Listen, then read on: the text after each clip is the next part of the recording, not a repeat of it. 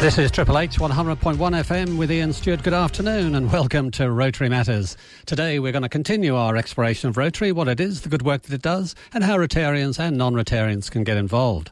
Now, we call the programme Rotary Matters because you're going to find out over the next hour Rotary impacts many lives, many causes, and many concerns locally and all over the world. Today, we continue our investigation into some of the international aid projects driven by our local Rotary clubs. And this one takes place in Siem Reap in Cambodia. Now, although Cambodian families have been slowly rebuilding their lives since the Khmer Rouge genocide, the fact remains that Cambodia is one of the poorest countries in the world. Rural areas of Cambodia still face severe poverty, lack of health care, and low levels of education, economic opportunity and resources. So today, we're going to be meeting Tony James from the Rotary Club of the Upper Northern Beaches here in Sydney. Tony and his team lead the Smart Villages Sustainability Program, changing the lives of people in Siem Reap and lifting their living standard. Look, it's a great story. It's a heartwarming story. And it really brings out the differences that can be made with the right goals, some foresight and a passion to make the world a better place. I'm sure you'll enjoy hearing all about this from Tony James. But look, if you're joining us for the first time, let me just give you a quick refresher about Rotary. It's a worldwide organisation set up over 100 years ago to foster the idea of service above self. Around the world, there are 1.2 million members, 35,000 Rotary clubs in 220 countries, so it's quite large. Here in Australia, we have 30,000 Rotarians, 1,100 clubs, and there's another 270 over in New Zealand. Here in the Triple H catchment area, we have 10 Rotary clubs, though as our signal goes beyond Hornsby and Ku-ring-gai, that number is certainly higher.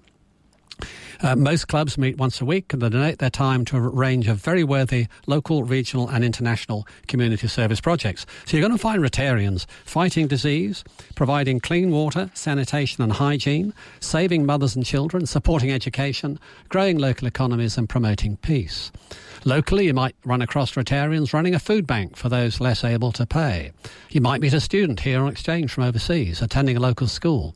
Or Rotarians running a fundraising event focused on sending emergency shelter boxes to help communities overseas which have been devastated by natural disaster. So, today we're going to be meeting Tony James from the Upper Northern Beaches Rotary Club to tell us about the Smart Villages Sustainability Project in Cambodia. Another important example of Rotary's international work. So stay tuned. Welcome back to Rotary Matters. Today we're going to be meeting Tony James. Also with me in the studio is fellow Rotarian John Cronley, who's going to be giving me a hand with some of the questions. So welcome, Tony. Hi, Ian. Thanks for having me on the show. Thank you. And John. Good to be here again. Okay, let's begin. Let's understand a little bit about where Cambodia is. Now, Tony, just position this for us, if you would, and tell us a little bit about where it is and the situation of Siem Reap. Cambodia is in Southeast Asia, sometimes referred to as Indochina. It was a French colony. Its neighbours are Thailand and Vietnam, both about 75 million. The population of Cambodia is about 16 million.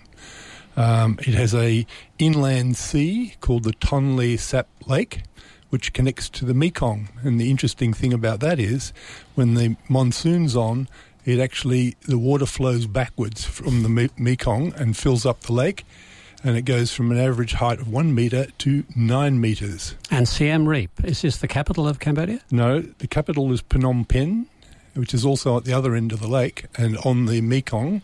Siem Reap is on the western end of the lake, which is about the shape of a rugby ball, and it's the third biggest city, the second being Battambang. Okay, I mentioned at the beginning, Tony, that the Khmer Rouge genocide had quite an impact. Do you just want to tell us what that actually looked like? Pol Pot was in power from 1975 to 1979. The population then was about 7 million, and he killed in excess of 2 million. So what he did is he wiped out all the intellectuals. If you just wore glasses, you're a victim. He took out all the business managers, killed nearly all the monks. So this genocide, which per head of population was probably the worst in the world, even greater than the Jewish genocide in the war, the main war. It was brutal, and more importantly, he was killing his own people rather than another minority. So over 6 million people. About 2 million were killed, and the population was 7 million. Oh, right. So like about a quarter of the population. Mm-hmm. Yeah. And if that wasn't enough, the current Prime Minister, Hun Sen, was part of the Khmer Rouge and had a falling out. He went to Vietnam and persuaded the Vietnamese to overthrow Pol Pot, and the Vietnamese came in and occupied the country for another 10 years, promoting internal war. And landmine, both parties used landmines, and that legacy went on up until only recently. So we've got a country that's been very heavily devastated 20 years ago and is slowly recovering, but it is still a poor country, Tony. It's possibly the poorest country in Southeast Asia. About 20% of the population live below the UN poverty line, which is $1 per day. And nearly all of them are located in the countryside. So nearly all the small villages in the country are poor, and that constitutes about 85% of the population. So we're talking about poverty, we're talking about poor sanitation, poor agricultural systems, poor education. Yep, all of the above. The West gives Cambodia something like $6 billion a year, and they keep on saying to the Prime Minister, you'll not dispossess people from their land, otherwise we'll cut out your funding. He says, yes, I promise I won't do that, and takes the money, and the people almost never see it. Wow. Yeah. So a lot of work had to be done, and you and your team discerned the issues confronting the local people up there. And the term smart villages and sustainability, how does that all come about? It's a bit of a long story. About 10 years ago, a Rotarian from Victoria went up there. He was a retired doctor and he wanted to give back. He had this bee in his bonnet about making whole villages self-sustainable, which means you'd have to include things like health, education, clean water, family violence, food security. And he was prepared to put his money where his mouth was, and he went to the founder of the current Build Your Future Today, which is the NGO we'll be talking about more of, and he was a director of the Children's Hospital, and he wanted to find the poorest village, and he thought the easiest way to do that was by looking at medical records. So they found their project, their first project. It was about 100 kilometres from Siem Reap town, and he donated $60,000 of his own money each year for 4 years to make this project work. And between the two of them, after making mistakes, they had a wild success on their hands. And what did that success look like? So what they did is the end game was education. But you can't say to starving people, I want you to go to school. They're too busy trying to put food on the table. So they tackled the most important and pressing things first, and that was obviously nearly always infant mortality and maternal health. So they took care, they did a BMI, body mass index, of all the kids, so they worked out who's malnourished and who needed immediate attention. And so they made that happen. And the next biggest thing in this 4-year project is to provide clean water. The climate in Cambodia has a 5-month wet season where it just buckets down, and if you fly over Siem Reap, it looks like the whole town's underwater. They're mostly rice paddies. But more importantly, they had this 7-month dry season, and it's brutally dry. In the hottest part, it's like 45 to 50 degrees. Ouch. For 7 months. And of course, nothing grows. Now, a lot of these poor villages aren't on permanent water sources. Obviously, the villages around the inland sea, the Tonle Sap Lake, are fine, but that doesn't account for most of the population. So how is clean water being provided then to these communities? Well, the cheapest way of doing clean water is with a well. It's just a concrete ring. They put it on the ground and they dig a hole and the ring sinks, and then they put another one on top of that, and so on. Until they get to the water table. Until they get to water. And the negatives for the $500 solution, that it often gets polluted in the wet season and dries out in the dry season. So it's, in many cases, not a permanent source of relief. So the only other alternative is to go for a more expensive one, which is drilling a bore 30 to 50 metres down, and you've got to do that in the dry season because you know you've hit the aquifer. If you do it in the wet season, you're likely to get false readings. And that has a concrete surround on the top and a hand pump, a levered hand pump. So do the local communities have the tools with which to drill these bores? No, we hire contractors to do it. So in saying we hire, we're talking here about the project that your Rotary Club is supporting. Maybe I should go one step back and tell you how I got involved with that. Please. It might put things in perspective. We were living in Singapore, my wife and I, and we had a holiday over there. And by sheer coincidence, my tuk-tuk driver, after seeing an orphanage that I went to go and look at, he said, "Would you like to see where I volunteer to teach English?" And he took me to Build Your Future Today in Siem Reap. And I met the founder, whose name is Long Sedtha. They do their names back the front like the Chinese. And I was so impressed with this guy. I was just recently retired and didn't know what I was going to do in retirement, so I just made an instant decision to throw my lot in with this guy. He was the closest thing to Mother Teresa I thought I'd ever meet. And this guy was 16 when Pol Pot came in, 19 when he left. His family of 14 went put to work in the labour camps.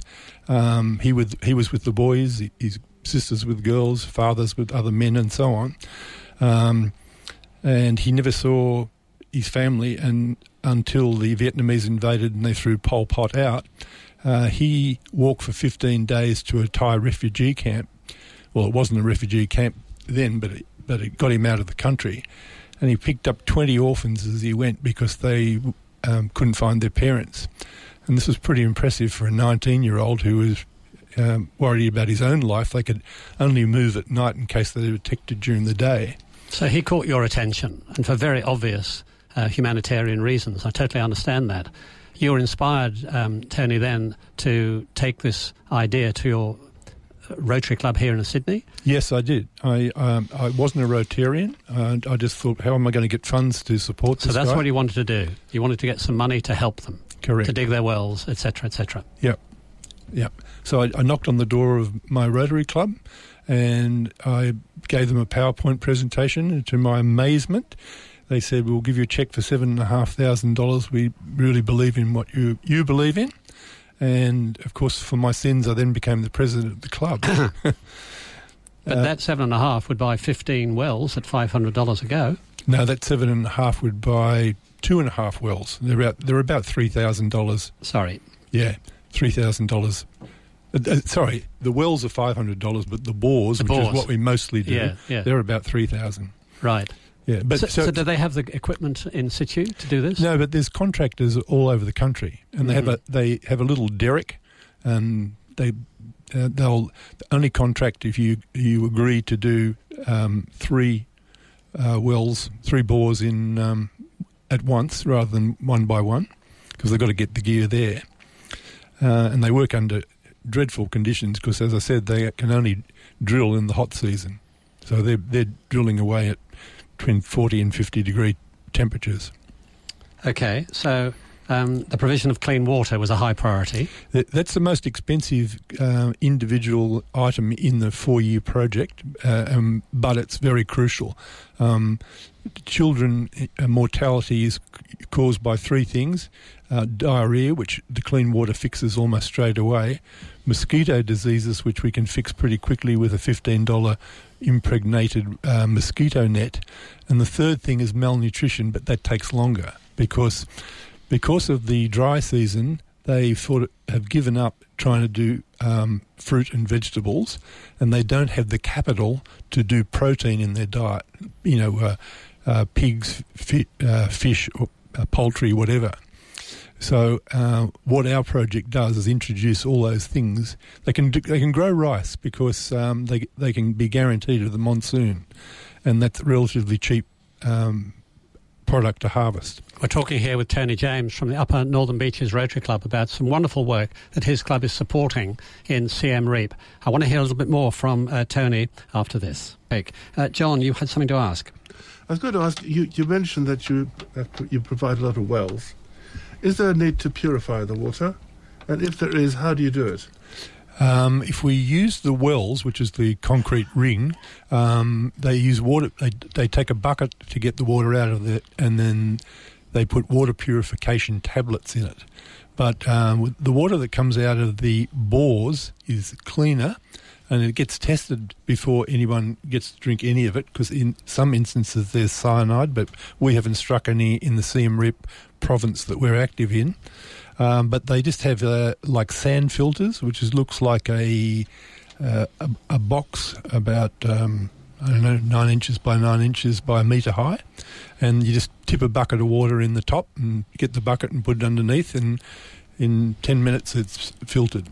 More sophisticated filters are starting to creep in because we're now, with the cost of solar coming down, we can use solar pumps to pump the water from the bore into a header tank, and then it will just, with a more sophisticated filter, offer even cleaner water to the people. So this water is good for drinking?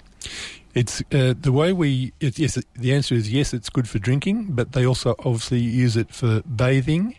And we try to get them to have household gardens. Now they've got access to water it through the dry season. And they don't have to bring in bottled water? No, bottled water would be almost unaffordable where they are, because the roads are so bad. And the reason why they're poor is because the roads are bad and they're a long way away from either a major road or a major town. And so they just don't have access for trading. Where was I going to go with that? I do have another question I want to put to you, Tony James. Yep. We've spoken about clean water and how it gets up and how it is filtered. What about financial assistance to the local community? Do you provide any loans at all to help them get little businesses going? Yes. Well, as I said, when we start the 4-year project, we do the urgent things first, which is infants. Mm-hmm. Then we start to get the water system going as quickly as we possibly can. Now, the next thing is to do food security. Now, the problem with food security is 80% of the population are illiterate. So if we give them some sort of vocational guidance, if they can't read, they're not likely to be able to sustain it. So we insist that they do a 6-month adult literacy course, and when they finish that, they then qualify to get a microfinance loan. So if you and 4 of your friends wanted to become pig farmers, then we would have a farmers club, and each one. This is not a Cambodian idea. Most of this came from Muhammad Yunus, the Nobel Prize winner from Bangladesh, who started microfinance and all this sort of stuff. And he found that if they formed clubs, if one person wasn't going so well, the other 4 would buoy them along. So you would make the grant. It is a grant, or is it a loan? It's a loan. It's a loan. Would you make it to more than one person within a cluster at the same time? Is that each one would get their own microphone. Everyone would get one separately and be responsible for it. So if I want to do pigs and my neighbour wants to do cattle, and the third one wants to do watermelons or something, that's not an issue. We don't all have to do pigs. No. There will be enough. There'll be enough people to have 4 in a pig farmers club, and they'd all have their own separate businesses, and 4 for cattle. And it's often the most popular things and the most expensive is pigs, but then fish farms and chickens are the 2 most obvious ones after that.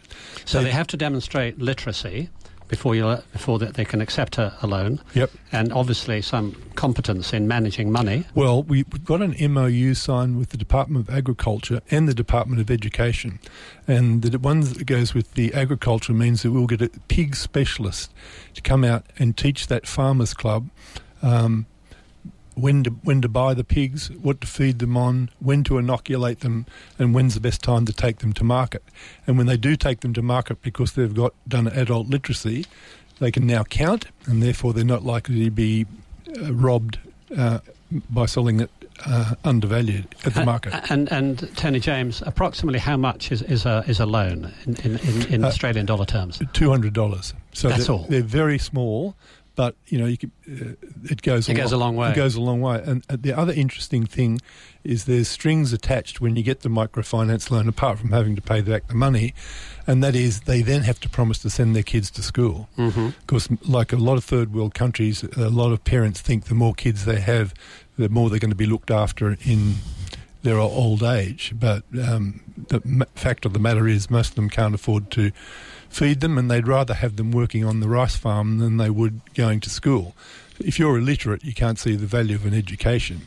So we have to dangle the carrot of food security to make them then want to send their kids to school.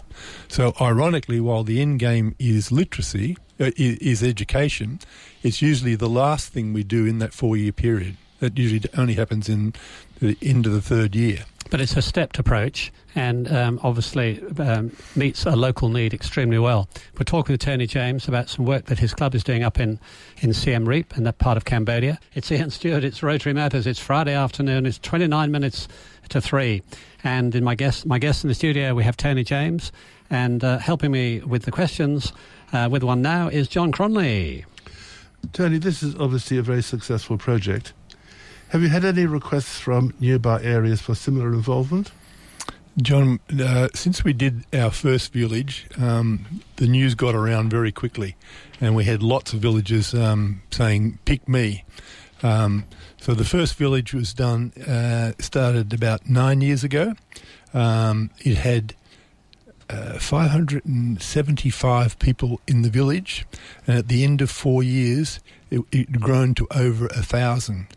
It had 60 kids in school, and at the end of the 4 years we had 260 kids in school, which was about 97% of the available population to go to school. I think something like 47 of them would then qualify to go on to middle school, and most importantly we had 0 deaths from infant mortality. The statistics in Cambodia in the rural area is that 1 in 5 children don't see their 7th birthday. So it's very high infant mortality. I can't tell you how many kids we saved, but I can tell you that none of them died. This must be enormously gratifying, these numbers. It really is. And you say, is it measurable? It certainly is. One of the things we do when we finally get to building schools is we have a school demonstration garden, and that uses one of the bores that we would have built, and we put crops in we know that will tolerate the harsh conditions. And the children were coming to school and they couldn't concentrate because they were hungry. Their parents couldn't feed them a good balanced diet. So the school demonstration garden gave them food and vegetables to add to their rice, and we would buy in protein. And the idea of the school demonstration garden was that the kids would get used to working in the garden, and more importantly, they'd go home and tell their parents to do the same thing, because they too would then have access to clean water. So at the end of the 4th year, I went to the first village and I looked around and said, where's the school demonstration garden? Because I go up there every year. And they said, we don't need it anymore because the kids are growing their own, the families are growing their own food, and the kids are coming to school with full bellies. So that was, I used to love to watch the school demonstration garden because it all looked so good and it showed progress. But this is even more progress because they're doing it in their own villages. And then I took a tour through the village, and every house had stuff growing and chickens running around. So it is very gratifying. Absolutely, absolutely. So, Cambodia is a popular tourist destination for people all over the world, but also for many from Australia. If they were to visit one of the communities where you've been doing this work, would there be anybody there that could welcome them and explain what's been going on? How would someone get an understanding from outside as to the impact that you've had? Well, the Siem Reap town used to be a tiny little village until the temples were discovered and they were claimed back from the jungle. And it's now a city, I think, of about 600,000. It's really a fun tourist city. And because we have been doing this for, 12 years now, we figured that a lot of the people, after 2 days going to the temples and getting very hot, would like to see what the real Cambodia is, not like it was at 5 AD when the temples were built. Yeah, we're talking about Angkor Wat, are we? Yeah, Angkor Wat, yeah. So we run tours to our villages. And to other things. Interesting thing is I mentioned that the lake grows from 1 metre to 9 metres high. So they had these floating villages. Well, they're not always floating. Some of them are just on 9 metre high poles to account for the high tide. But so we do tours out to there. We do tours to the villages that we've been successful in. So Tony, the we, who we're talking about here? Well, I'm saying we because I'm talking about BFT, Build Your Future Today, and I've since started Friends of BFT Australia. And so we are one of about 10 other countries that support BFT in Cambodia. And we are something like 65% of their revenue. So we're the biggest of the supporters. So this is how someone who was on holiday up there and just wanted to get away from the temples for a moment and get deeper into the countryside and understand the impact of what work you've been doing, it would be through the Build Your Own Future. Build Your Future Today. Build Your Future Today. The reason for the long-winded name is after years of having no leaders in the country and people feeling desperate, they weren't used to asking for help. And he's saying, build your future now, we're here to help you. So it was a call to action by the founder to say, we'll help you, just put your hand up. Because a lot of them would just shrink back and suffer in their misery.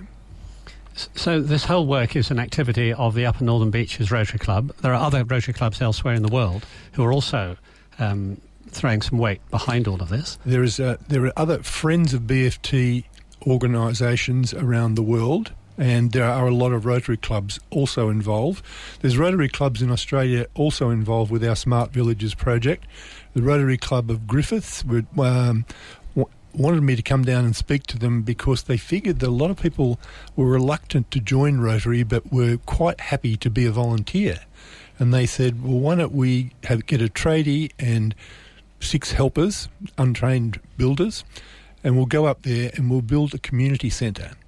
And when they see the fruits of their labour, they may well be interested in joining Rotary. Isn't that good? So they went up there.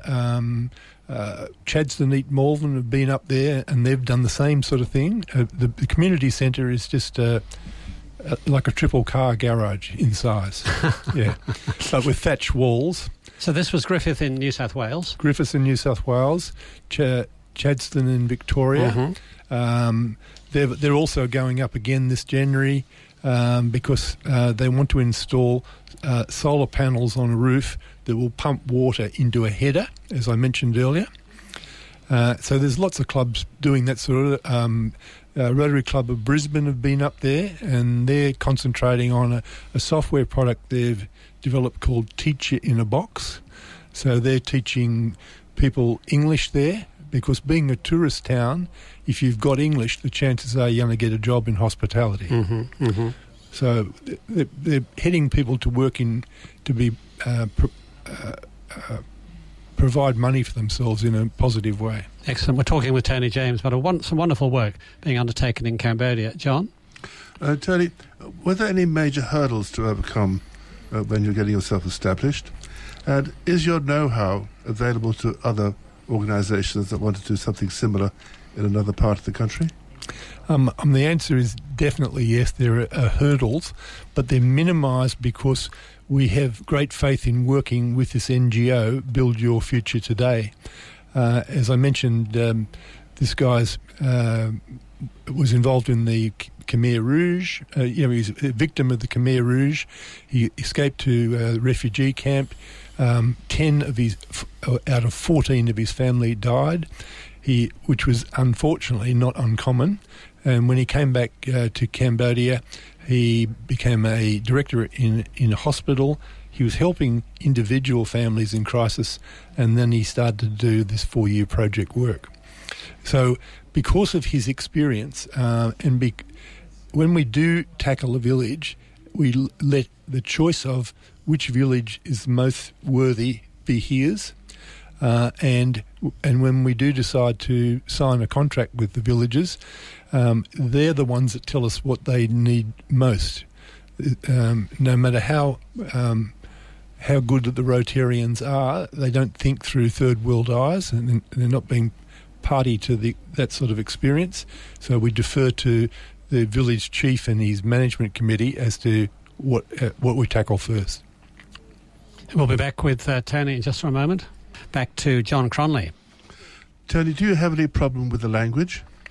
And is there any, being that Cambodia was a French colony, is there any residual French left? Yeah, good question, John. No, there is almost no French spoken anymore. When the temples became a big tourist attraction, it was imperative that they speak English, which is probably the most well-known, most used language in the world. Our founder now is 64, and he said his father used to speak French, so that generation has practically died out. In terms of how do I get on speaking Khmer, very badly, because we went over there to teach English for 6 months, and they didn't want us to learn to speak Khmer. They just wanted to learn English, so all I did was speak English with them. But I know all the pleasantries like please and thank you. But fortunately, we've now got so many well-trained English speakers that we've got many well-trained guides who would do translation for us. Yeah. So going back to some of the projects, you mentioned some work around wells and provision of potable water, sanitation, education, maternal health. Are there local government authorities, as we would know them here in the West, that sort of supervise or keep an eye or have to give approval for any of this, or can you just detect a need in the village and just go for it? Well, BFT now has like 5 project managers. When we first started, we only had 1, and we tried to confine our work to Siem Reap province. There's about 20 provinces. And this means that we've got economies of scale. So if we do a project in one village, the chances are we're likely to move on to the next village, and that village has already seen the results of our project, and they've put their hand up and say, select us for the next project. It just means that when we've got the school up and running, you've got a principal and 4 teachers, then that principal can help with the selection and training of the teachers in the next village, and so on. In terms of medical stuff, they're more inclined to use old-fashioned cures, like putting cow dung on wounds and stuff like that. But nowadays they don't necessarily understand why we use this medicine, but they know that the results work. Better than the cow dung. So I'll just take a leap of faith because they've seen it happen. A Band-Aid is better than cow dung. Yes. Okay, John. Exactly. Tony, is there any electricity in these villages? No electricity, no sanitation, no water, not much. No. So life's pretty difficult. Yeah. Paraffin lamps, or how do they go about that? A lot of generators, you put a generator in and they can't afford the diesel to keep the generator going. Solar's starting to become a really big thing, because the cost of the panels and batteries, the batteries are still the most expensive component of solar, but even if we just got solar in and it only worked during the daytime hours, that would pump water to a header tank and allow that to happen. But now as the cost of batteries comes down, it means that we can do our adult literacy classes at night where it's well lit. And of course they'll be able to do craft and all the other things that come with not going to bed when the sun goes down. Tony James, I congratulate you on your initiative.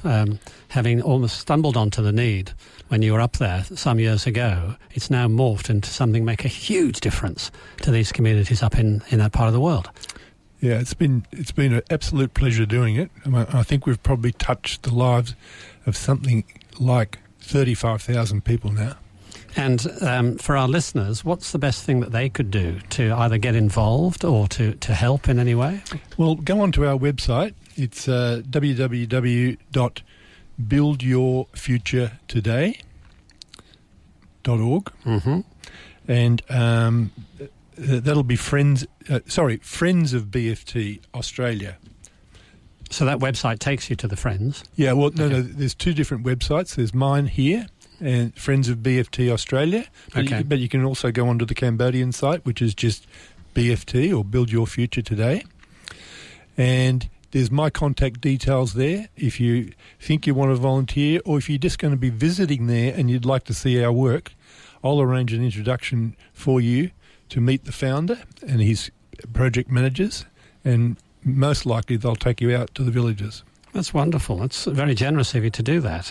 You've got a lot on your plate already, I can see. Well, can I do a plug for my big annual fundraiser? Please do. On October the 19th, we're having a dinner dance at the Novotel at Manly. It's hosted by ABC's James Valentine, so it's bound to be great. And we'll have a band, art exhibition, originals and prints, and we'll have a guest speaker, the Honourable Diana Bright, talking about family law, and our founder will be in from Cambodia as well. So you'd be more than welcome to come along to that one, and you'll see details of that on the website as well. So just to recap, there's two websites. One is www.buildyourfuturetoday.org. That's Cambodia. That's in Cambodia. And the other one is www.friendsofbuildyourfuturetoday in full. Australia. Yes. So that's not must be. It's Friends of buildyourfuturetoday.australia.org. Yes. Okay. Yeah. I hope you remember all of that. It's a mouthful. It is a mouthful. But anyway, it doesn't matter. It is terrific that you've done all of this. And I repeat my congratulations to you. John, I think you share that view? Indeed, it's heartwarming to see such fantastic work being done. Well, thank you, Est. So well done indeed, Tony James. It's Ian Stewart. It's Rotary Matters. It's